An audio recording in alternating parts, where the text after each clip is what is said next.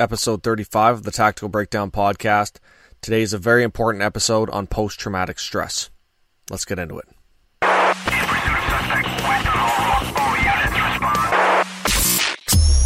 Welcome to the Tactical Breakdown,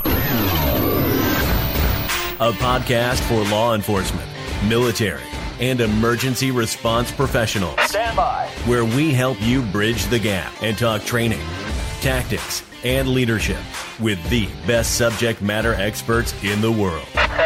Here is your host, Adam Kanakin.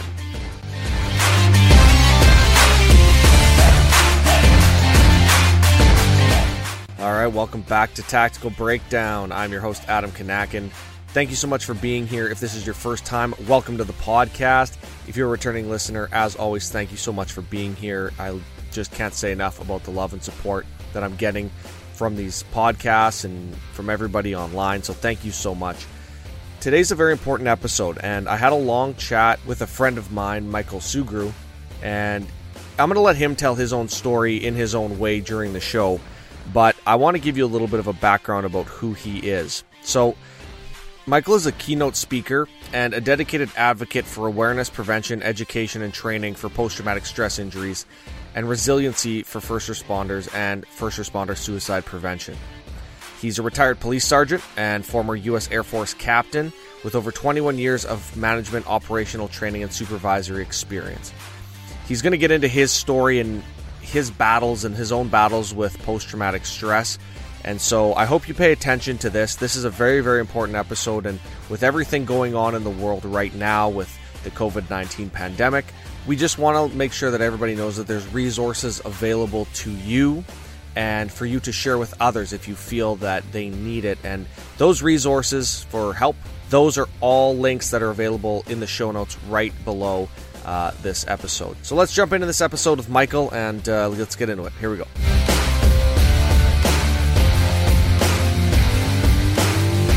All right, Michael, thank you so much for taking the time and joining me on the call today, man. I'm happy to have you. I'm glad to be here. Thanks for having me. Yeah, we started talking a little while ago. I mean, it took us a little bit to put this together. You're a pretty busy guy now. I know you're on a few podcasts and you're actually going around and speaking around the country to agencies and other officers about your experiences.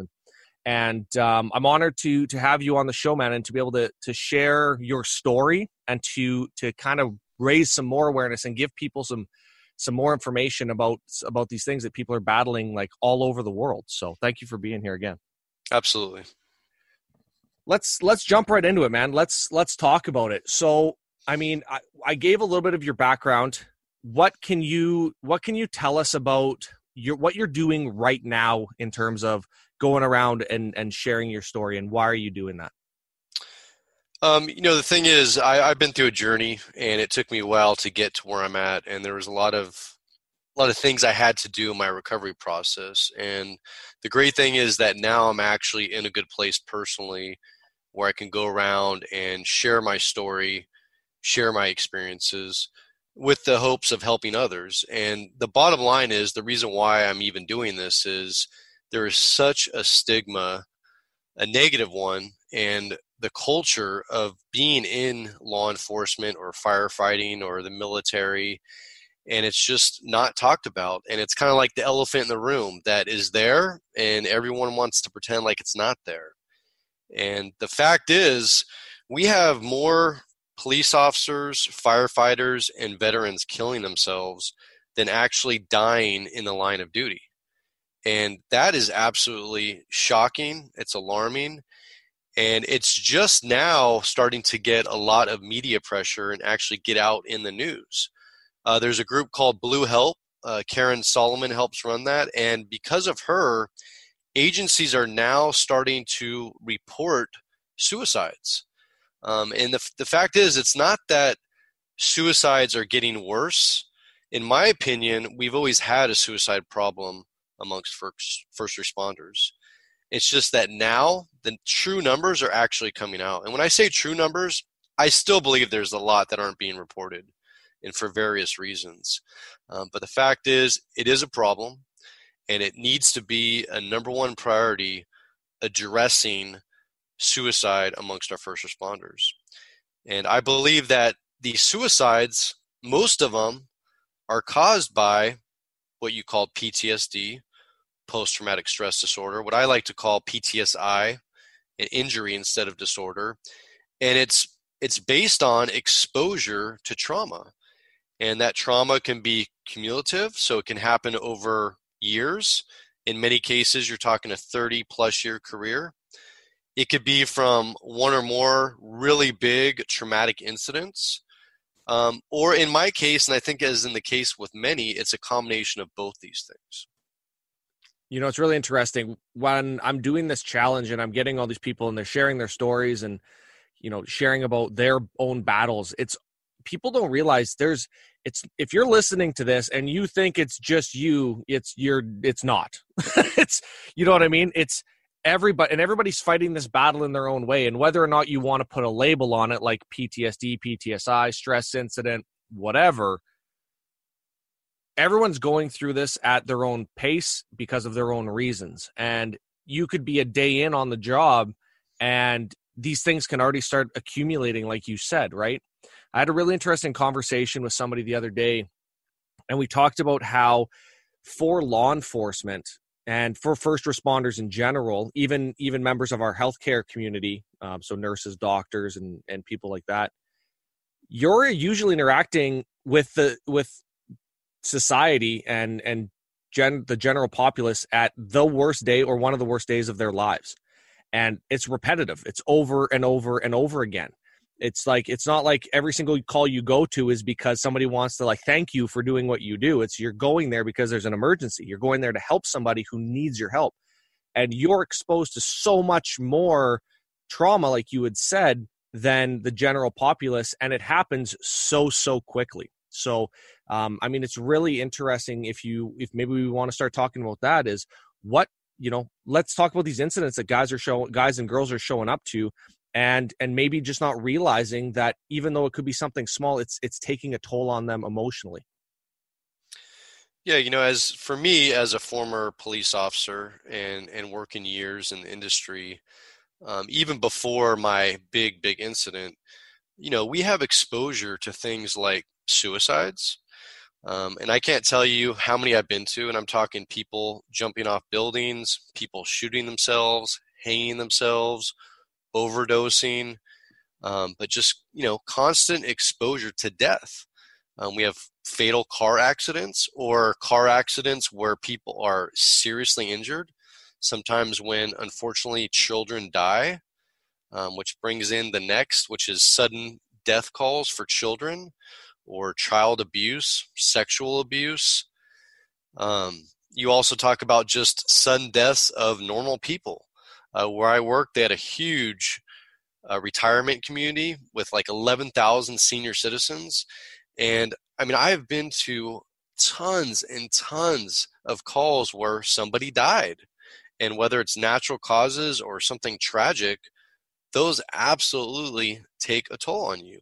And for most people can go their entire lives and they may have, a family member who passes away or a relative, but they're not seeing this day in and day out of just negativity, of death, of abuse, of harm.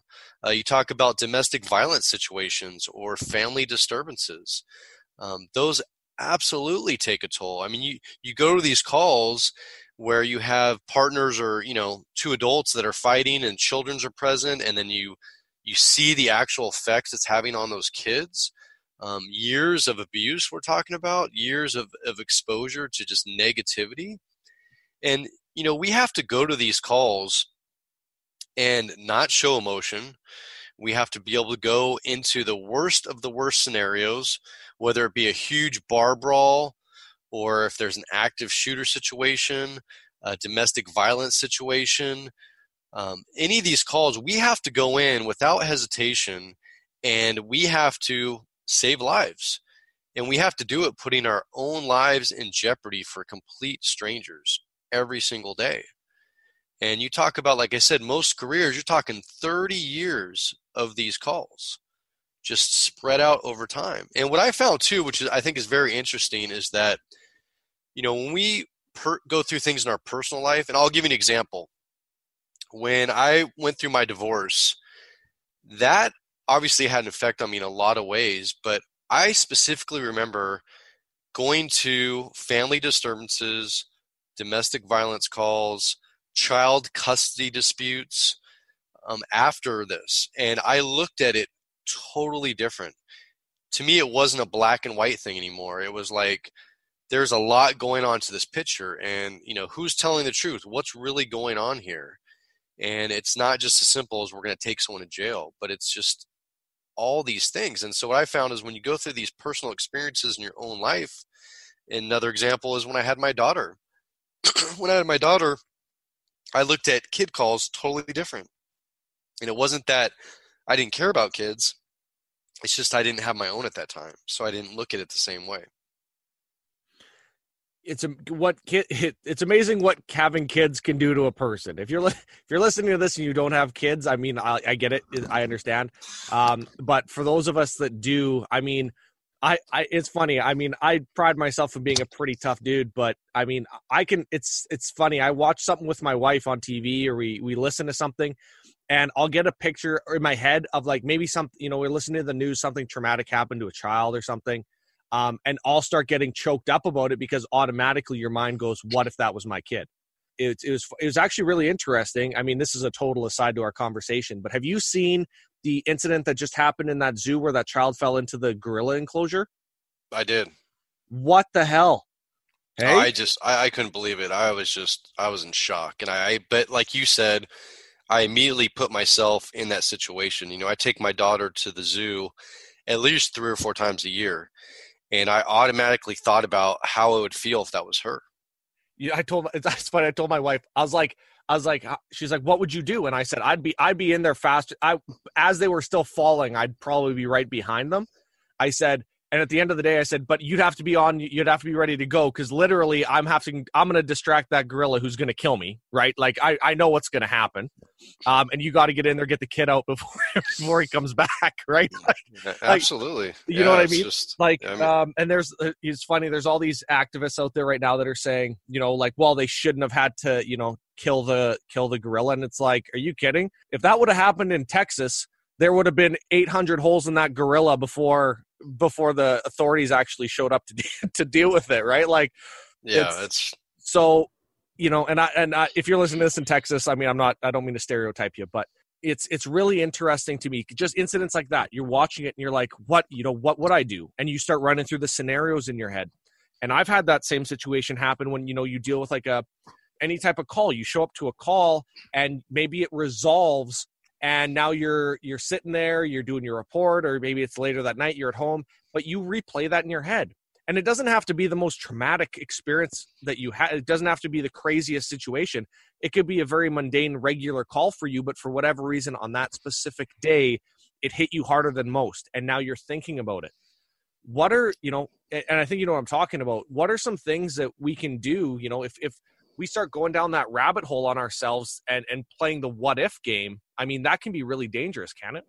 Absolutely. We as first responders, we want to control everything, and we're used to being able to control everything. And, what happens is, and, I'll give you a perfect example is, as a police officer, if we have to pull out our weapon, our handgun, and we have to point it at somebody, usually, in most cases, not all, but in most cases, people see that, they stop what they're doing, and they start listening, and they follow commands. Now, what happens is when you do that, and then all of a sudden, they're not listening to your commands, and they continue to come at you. And that's not something that you've necessarily trained for. It's not something that you ever expected would happen. I mean, we know that it can happen, but when it happens for the first time, when you don't have control, and when you've lost control, and it's absolute chaos, but you still have to perform, and you still have to do your job. And sometimes you have to make split-second decisions that people want to Monday quarterback, for years to come. But you, in that situation, had to make a split-second decision, which could mean not only your life, but the life of innocent people. You know what? I want to talk about something you just brought up, and that looking at an incident after it occurs and then trying to go over it. Hindsight is always 2020, and you're sitting there and you have people, like you said, Monday morning quarterbacking the situation as it unfolded. I mean, we like I said, we just did this IRT on officer involved shootings, and that was one thing that got brought up, was that, you know what, you're not that officer. I don't care who you are, how much experience you have, or anything. You could be that person's trainer, their instructor, their sergeant, their lieutenant, the captain, the chief. You could be a news reporter. You could be just Billy Bob sitting on the couch. You don't know what was going on in that officer's mind during that incident as it was happening. And to pretend that you know is ignorant, right? So what is the danger of, like, in your opinion, what do you think is the danger of these people going through and then trying to tell you that you did something right or did something wrong on any given call? You know, I mean, there is a need for looking at incidents after they happen. I mean, I just want to say that first, that there is an absolute need to do that. And a lot of times it's done for training purposes so that things can be improved. And I think, you know, in some cases things can be done differently. But like you alluded to, everyone has a different potentially perception at the time. They're seeing things differently. They're hearing things differently. In my shooting alone, you know, there was 3 other people involved, and we all saw and heard slightly different things.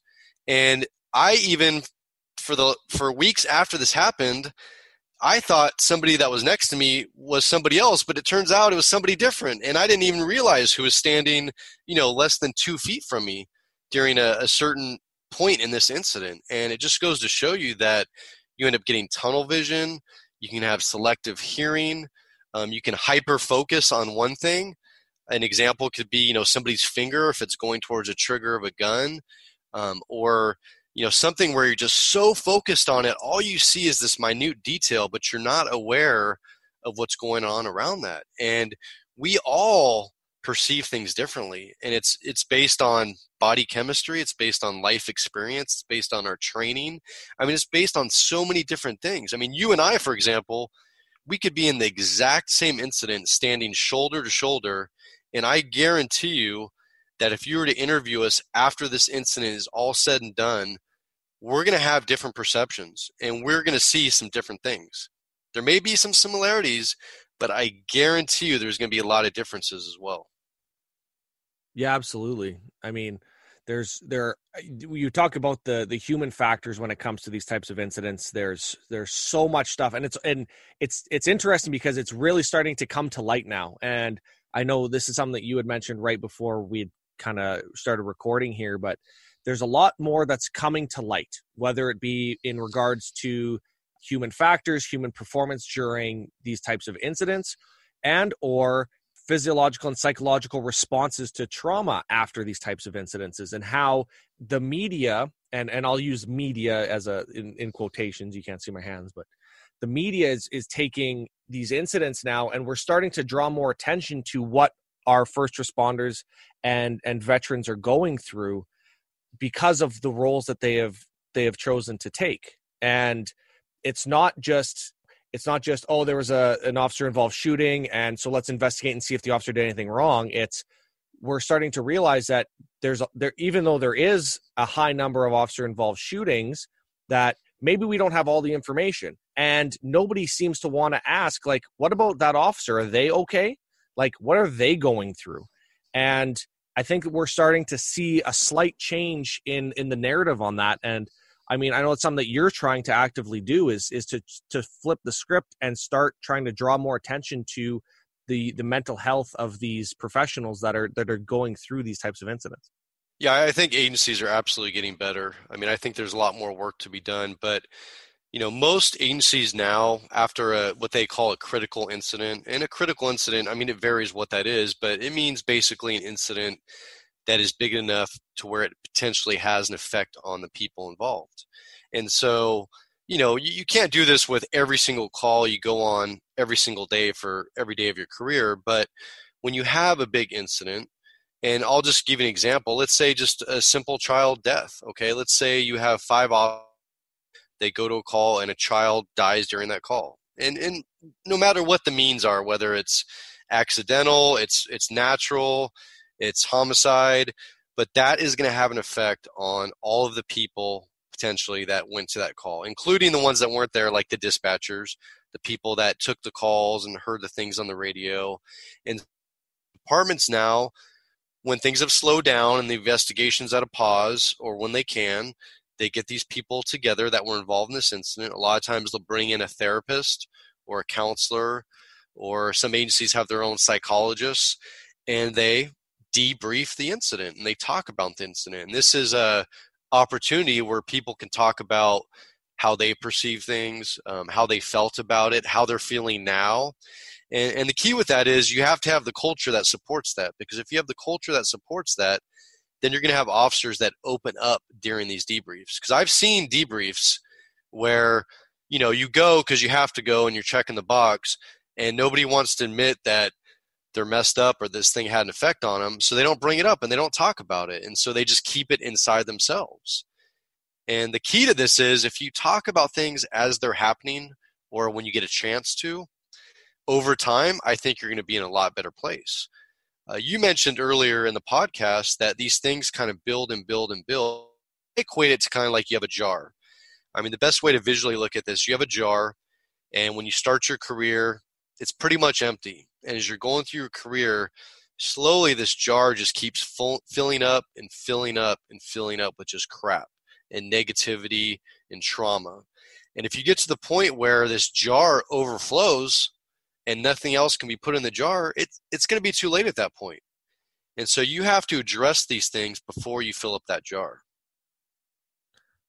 I think that's a really important point. Let's start with the AARs. Now, I'm going to call them an AAR. Obviously, you and I both come from military backgrounds. For those of you listening to this, an AAR, after action review, you can call them different things. You can call them debriefs. You can call them whatever you want.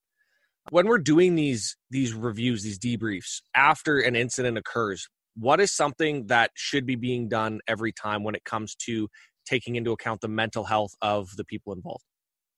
Well, like I said, you have the group debrief, but I think you also have to offer and make sure it's available that officers individually can seek out counseling, seek out a therapist, or, most agencies now, they have peer support teams, and these are first responders. So they're officers, they could be military, they could be firefighters, and they're specially trained in how to be a peer support person. And, but the key is they have to feel comfortable talking to these people.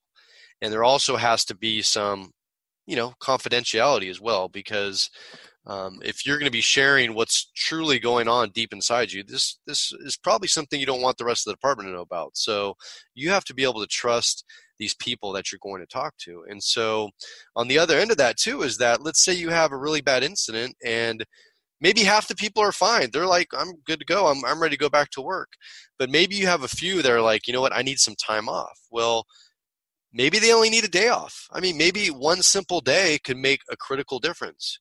Maybe they need 2 days off. I mean, it can vary. But, in my incident, my big shooting, we went back to work, I think, within 2 weeks. And I honestly think, looking back now, I should have taken more time off.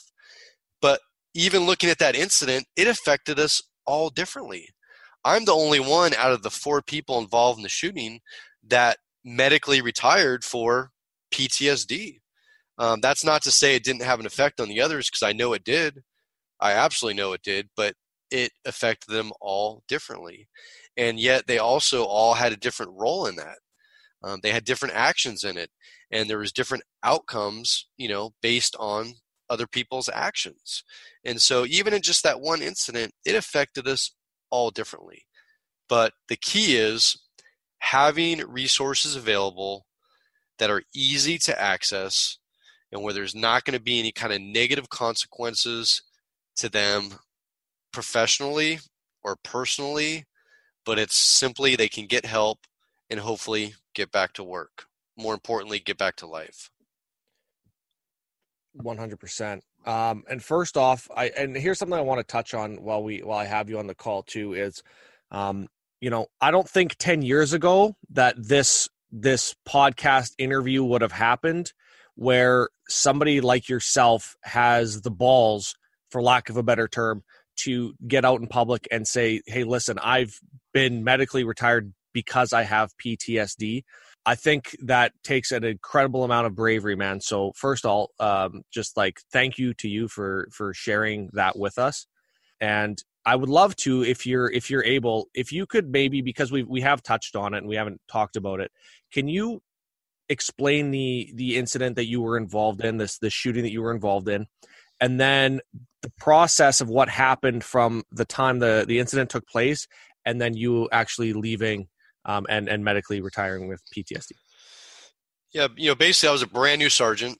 I literally had been promoted and I went through a short training program and I was basically cut loose on my own. So I was on the street and I was supervising a patrol team, and it was actually my second week of being a solo patrol sergeant.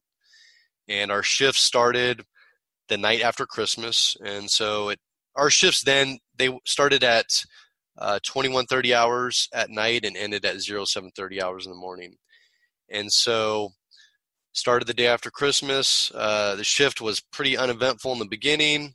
I had my team with me. It was our Friday. We're going to be going home in about 4 hours. And all of a sudden, dispatcher puts out a 911 call, does these alert tones, which immediately grab our attention. It's really only reserved for the most, dangerous incidents or in progress incidents. They're rarely used. So when they're used, we know it's something bad. And the dispatcher puts out that there's a woman barricaded in a apartment or a condo, and there's a subject with a knife.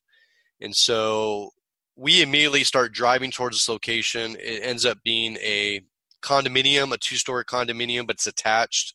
It's in a densely populated area, so just tons of higher-rise apartments and condos lined on both sides of the street. It's really dark. As I'm driving there, the dispatcher puts out that now the boyfriend and girlfriend are barricaded in the bedroom.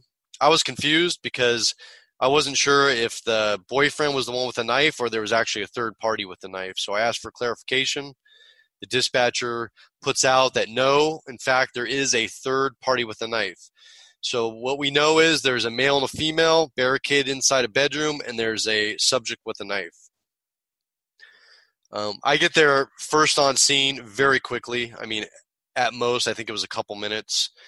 And as I'm starting to get out of my car, the dispatcher starts screaming. I mean, I've never heard her voice like this, very panicked. And she states that there's a struggle, and then the phone line went dead. And as I'm getting out of my car, my female partner arrives on scene. I can hear blood-curdling screams coming from the distance. I can't see where they're coming from, but I can hear them. It sounds like a woman is either dying or being killed. I mean, just horrific screams. So my partner and I, we immediately start running towards the direction of the sound of the screams. We go through this dark courtyard. We end up finding the condominium, and it goes dead silent. I mean, no noise. It went from I heard these blood-curdling screams to just eerie silence. I tried to kick open the front door with no luck. We noticed there was a huge window the size of a door that had been shattered in to the condominium. And we got units on the way. But the thing is, we can't wait. We don't know if these people are dying, if they've been killed. So my partner and I, we immediately enter through that broken window. We clear the downstairs. There's like a kitchen that we went through, a family room, dining room, and then we immediately go to the base of the stairs. So now we know basically that there's no one downstairs, but we got to get upstairs to this couple. So we're at the bottom of the stairs. We have our guns out. At the time, we had mounted flashlights on our handguns, and we're giving commands, hey, police, make yourself known, come out with your hands up. And it seemed like forever, I mean, of just nothing, no response. And in reality, we're talking seconds. Eventually, without notice, a male subject partially comes out where we can see him at the top of the stairs. His eyes are wide open like a zombie. He's sweating profusely. He's just got this glazed look in his eyes where he's just staring straight through us. Eventually, he actually comes all the way out. We can see his body. He had a ceramic butcher knife in his right hand. And again, we're now yelling, guns out, drop the knife, drop the knife. no reaction whatsoever. I mean, no body reaction, no facial reaction, no reaction with the eyes. I mean, it's like a horror movie. This guy is just staring straight through us like we're not there. At some point, the two other officers come inside the condo. There ends up being a male officer behind us. He gets his taser. Another female officer who's perpendicular to the stairs. She has her handgun out. Next thing you know, the male subject takes the knife up in an overhead position with the blade coming down at us and starts coming towards us. At that point, we shoot. He comes down the stairs. Two of the officers retreat into the family room, dining room area. The other male officer, he tried to use his taser, but it was ineffective and missed. He dropped the taser. So now the other male officer and I, we're probably we're close. We're like 4 feet from this guy. He's on his side. He still has the knife in his right hand with the blade towards us. We're yelling at him, giving commands. He starts to come up again with the knife. At that point, we shoot again. There's no way to say it or sugarcoat it. We killed him. He died. I mean, instantly. And the thing is, we had to get upstairs. And so the two female officers went upstairs, and the couple was behind the door. This suspect had been stabbing through the door, and the door was literally coming off the hinges. I mean, had we not gotten there when we did, I have no doubt that these two people would have been killed. No doubt. We ended up getting them outside the condo.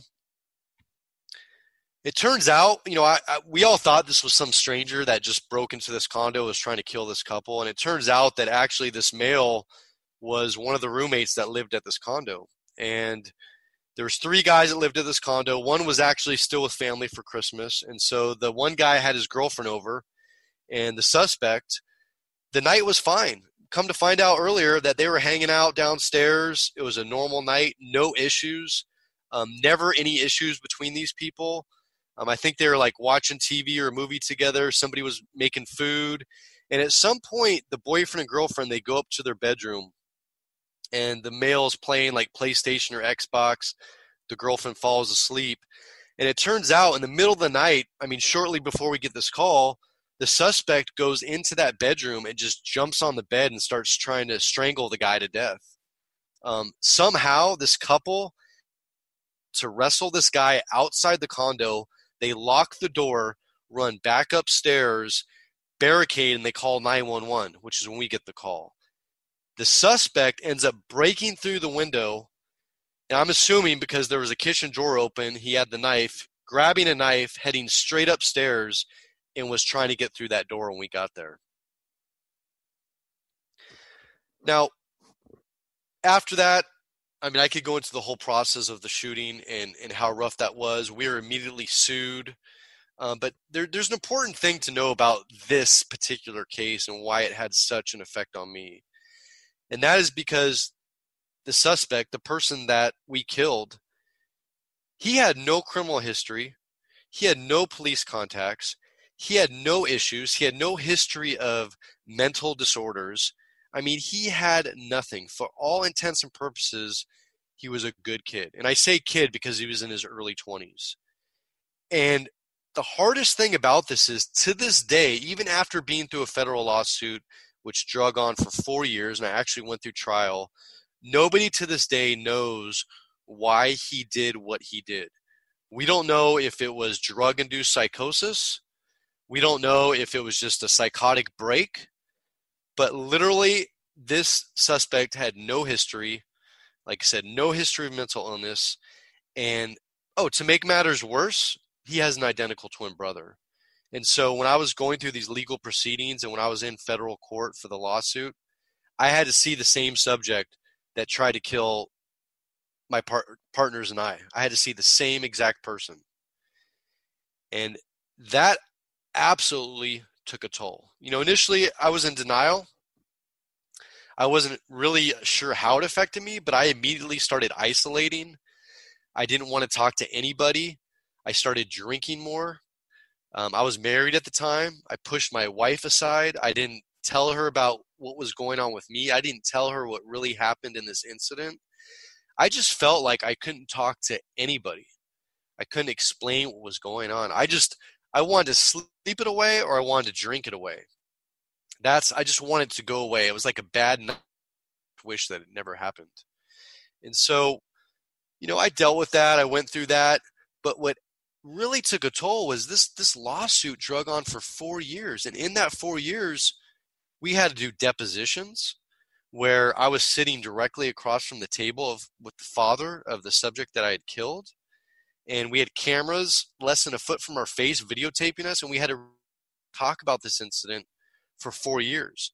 And then I had to go to federal court and was on trial for 2 weeks and had to relive it again. So it's like I could never get this incident to just go away. I can never get it out of my head, out of my mind. And I never worked on addressing the incident or addressing why it was bothering me.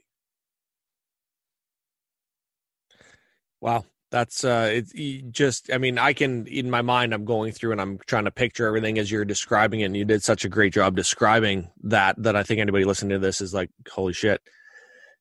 There's a lot of points that you made in there that, I mean, I think are going to be shocking to some people listening to this. The fact that, like you said, you were sued immediately after the incident.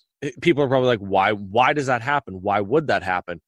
And I mean, obviously was there ever some type of inquest to the shooting as it happened, or was it declared a good shoot almost right away and it was more of a civil court process? And how did the federal lawsuit come about? So a couple things happened, right after the shooting, and I think they've since changed this, but we had, and I'm talking right after, so later on that day, after being up for 24 hours, we were individually interviewed by the district attorney's office, where they have an investigator who works for the county district attorney. And we also had detectives or interviewers from our own agency that sat in on the interview. And that's when we were first, investigated, and we were asked what happened and interviewed. And, it is an interrogation. I mean, you feel like a criminal, you feel like a suspect. And for all intents and purposes, you are until you're cleared. So, went through that. And then a week later, at the time, they did a separate IA investigation interview. And IA internal investigations, that's normal. All agencies are going to do them. It's not unusual. They need to be done. And so that was done a week later. Our shooting was cleared very quickly. I don't remember the exact time frame, but I want to say it was a matter of weeks. We were cleared by the district attorney. It was a good shoot. No issues whatsoever. No red flags. In our county, we had what's called a coroner's inquest. And the coroner's inquest it has nothing to do with a criminal case or even a civil case, but it's something it's basically a hearing that they have in our county and a lot of counties, where if anybody dies at the hands of law enforcement or law enforcement's present, and I'll give you an example. Let's say in a jail setting, if there's somebody that hangs themselves, they're going to have a coroner's inquest. If there's a fatal car accident where an officer's chasing somebody and the car T-bones, an innocent civilian and they die, or if the suspect dies, they're going to have a coroner's inquest. If there's an officer-involved shooting, somebody dies, they're going to have a coroner's inquest. And the structure of it is they have a judge or a commissioner. They have a full jury, just like that you would have in a trial. It's open to the public. It's open to the news media. The family members were there for ours. People from my agency, my wife at the time was there. We had that, and we got the finding that we wanted. There's, I think, 4 different findings, and we got the best possible one you could get. But we were sued before that. A lot of times people will wait till the coroner's inquest to file the lawsuit because they want to get more information. They kind of want to see what's going on. But in our case, I want to say that we were sued within a week of the shooting. I mean, it was really quick. And remember, this is back in the end of 2012. Back then, I mean, you might get sued for a shooting. Nowadays, it's almost guaranteed 100% that you're going to get sued for a shooting. I mean, it's almost guaranteed. Back then, it wasn't. But we were, and it was a civil lawsuit.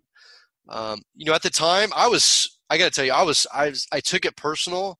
I was angry at the family. I thought it was a personal attack on me. And part of this is my recovery and my growth and my perception of how I look at things differently. But I feel so bad for the family. I feel so bad as a father for his father. And I don't blame angry with them. I think they just wanted definitive answers. That's what they wanted. I think that's why they did the lawsuit. I don't think it's because they're greedy. I don't think it's because they're after money. I think they truly 100% wanted answers. Did. And the fact is, we know he tried to kill us, but we don't know why. And unfortunately, I don't think we're ever going to know why. I have to live with that. The other officers involved have to live with that. I more than anything wish, and I wish I could talk to the father. I wish I could have a conversation with him and let him know how much an effect this had on me, that I'm not some cold-blooded killer that just gunned down his son, that I didn't want this to happen, but I had no choice and it had to happen. And to this day, and it's going to affect me for the rest of my life. So we ended up going to trial finally in September of 2016. Remember, this shooting happened technically December 27, 2012. Our federal trial goes September 2016. And 2 weeks long. I had to hear all these crazy expert witnesses come in that basically in court in front of a full jury are calling us cold-blooded murderers. I mean, it was unbelievable. And that whole process, even though what they were saying was just so far-fetched and just so wrong, it made me start second-guessing myself. It made me start questioning myself. What if this? What if that? What if I would have paused here? What if I would have done this differently? What if I hadn't been the first one there? What if I would have waited to go in? I mean, there's so many what ifs that you can play all day long. And we won the trial. Not that there's any winners, but we prevailed in this trial. And I thought, for me, this big burden, this weight off my shoulders was going to go away after this trial. It's like, oh my gosh, it's finally done. I can go on with my normal life. It wasn't the case. I actually spiraled. It made it worse. Absolutely worse. Didn't make anything better. Didn't fix anything. And I was on a downward spiral. In November that same year, so a couple months after the trial, my best friend tried to kill himself when I was on duty. He is a Vietnam veteran. He was a 35-year reserve officer with our department. I mean, my best friend, we rode together for years. And I didn't know he had PTSD, but he tried to kill himself when I was on duty. Thank God he's alive today, but I saw him right before they rushed him into the emergency room surgery, and I thought he was going to die. I was talking to him and telling him it's going to be okay, but I didn't think it was going to be okay. I didn't think he was going to make it. As messed up as that sounds, I was telling him that to reassure him, but I didn't think he was going to make it. Thank God he did. He knows it now, but he saved my life. Because he did that, it made me realize that's where I was going.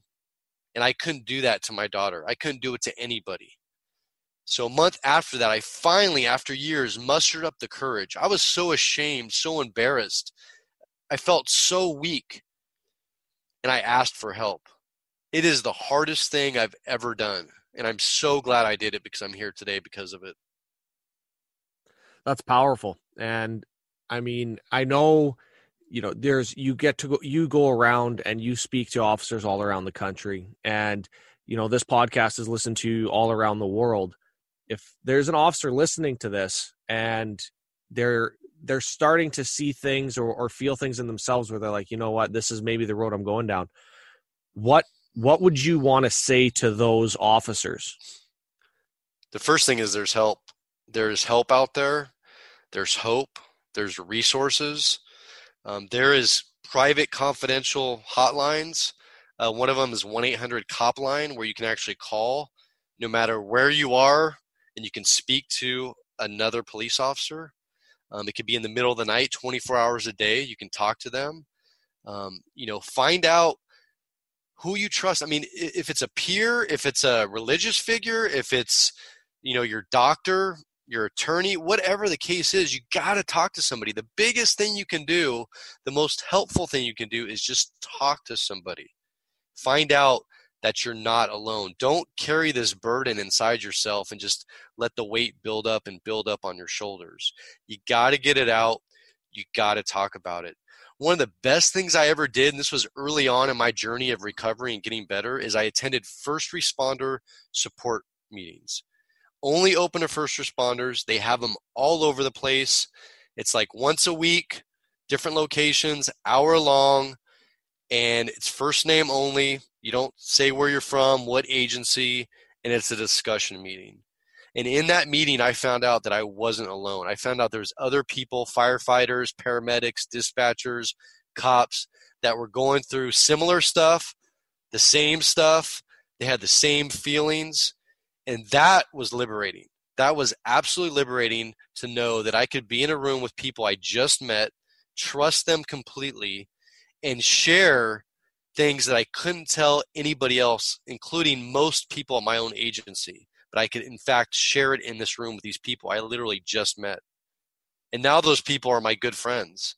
And that's the thing, is I hid this from my agency as far as the officers, the people I worked with. I was so ashamed that I was off that I didn't tell anybody why I was off. I was going through some skin cancer stuff, and that's what I told people. They're like, oh, why aren't you at work? When are you coming back? I'm like, oh, well, I'm dealing with the skin cancer. And I was, but that wasn't why I was off. You know, that only put me off for like a week here, a week there. I was off because I was messed up and I needed help. That's why I was off. I was off because of PTSI. But it took me years to even be able to admit that to my own coworkers because I was so ashamed and so embarrassed. And that's the beautiful thing about this whole process is now I don't care who knows. I don't care who hears it. I don't look at it as weakness. Like, I am sharing this with the world. I went from being so ashamed I couldn't talk to a single person about it to now I'm just putting it all out there. Good, bad, indifferent. I'm not perfect. I made a lot of mistakes, and I want people to learn from my mistakes. Nobody's perfect. I certainly wasn't. But the thing is, you can absolutely get better. I am doing so much better. And I tell people this. It's so important to know this. You will never be the same person you were before PTSD or PTSI. You just won't. And I can say the same thing for if you go back to before you went in the military, before you joined the fire department, before you became a police officer, you're not going to be that same person you were before you started this career. You're just not. And that has nothing to do with being diagnosed with PTSD or PTSI. It's exposure to all this negativity, to trauma, to things that most people never have to see in their life. It's going to take a toll. You'll never be the same person, but I truly believe, in my case, I'm a better person because of it. Well, I think you're one hell of a strong dude for being able to get to where you got to, like you said, right from being able to ask for help and going through those processes. But now that you're sharing it with others is so powerful. And so thank you for doing that, man. I mean, I know I've personally experienced people that have taken their own lives from this, and I know you have, and there's a lot of our brothers and sisters that go through that. I mean, just recently there's been so many cases of officers dying by their own hand in both Canada and the United States, and it's the fact that it happens, and like you said, the fact that it grossly outweighs line of duty death. There's something wrong there. And if this conversation, if there's one person hearing this story and it makes them rethink things and they go and get help and they're going to be alive next year because of it, I think it's all worth it. So thank you for what you do, man. It's really inspiring. No, absolutely. And that's the thing is I'm giving back now. I'm absolutely giving back. And I want people to know they're not alone. They're not weak. It's nothing to be ashamed of. I mean, if you went through all this, if you're involved in these incidents and it had zero effect on you, I mean, you would be a psychopath. I mean, let's face it, as bad as that sounds, these things take a toll. They have an effect. And it builds and builds and builds. So just please reach out, pick up that phone, talk to somebody, send a message. There is endless resources as far as trainings.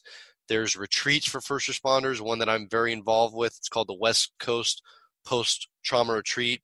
There's the Save a Warrior program, which I'm sure you've heard of, for military and also for first responders. I mean, it's as easy as a Google search these days, and you can just type in law enforcement or firefighter or first responder or veteran and type in PTSD treatment or PTSI treatment, And you're going to find that there is so many resources out there, but the key is you have to ask for help. That's the key. Raise your hand up, ask for help, utilize these resources. Yeah, absolutely. And if you're listening to this and you're wondering about all these things that, Michael's mentioned or others, right on the website at thebreakdown.ca /help, I believe. We are going to have all of this information available for you. So all these links are going to be on this show notes page specifically. So if you're listening to this on your podcast player, you can scroll down. The links are all going to be on there for you.